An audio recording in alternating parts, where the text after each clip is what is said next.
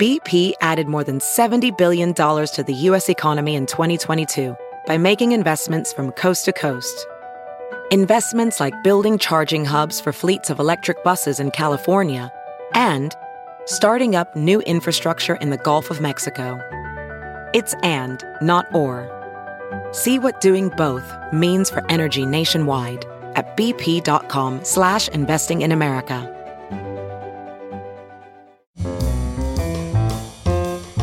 This is Merriam-Webster's Word of the Day podcast for Saturday, February 12th.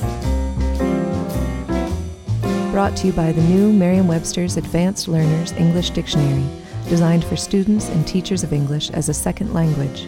Learn more at learnersdictionary.com. The word of the day for February 12th is emprise, spelled E-M-P-R-I-S-E. Emprise is a noun that means an adventurous, daring, or chivalric enterprise. Here's the word used in a sentence. The poet Rupert Brooke, in an elegy to the passing of youth, lamented the loss of high emprise and ventures dear. Someone who engages in emprises undertakes much, so it's no surprise that the word emprise descends from the Anglo-French word emprendre, meaning to undertake. It's also no surprise that emprise became established in English during the 13th-century, a time when brave knights engaged in many a chivalrous undertaking. 14th-century author Geoffrey Chaucer used the word emprise to describe one such knight in the Franklin's Tale, one of the stories in the Canterbury Tales. Here's a couple of lines from it.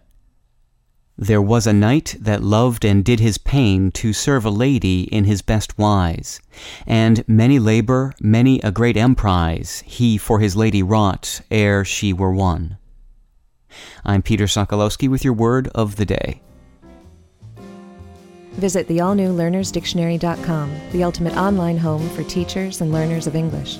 A free online dictionary, audio pronunciations, custom study lists, and interactive exercises are available now at learnersdictionary.com.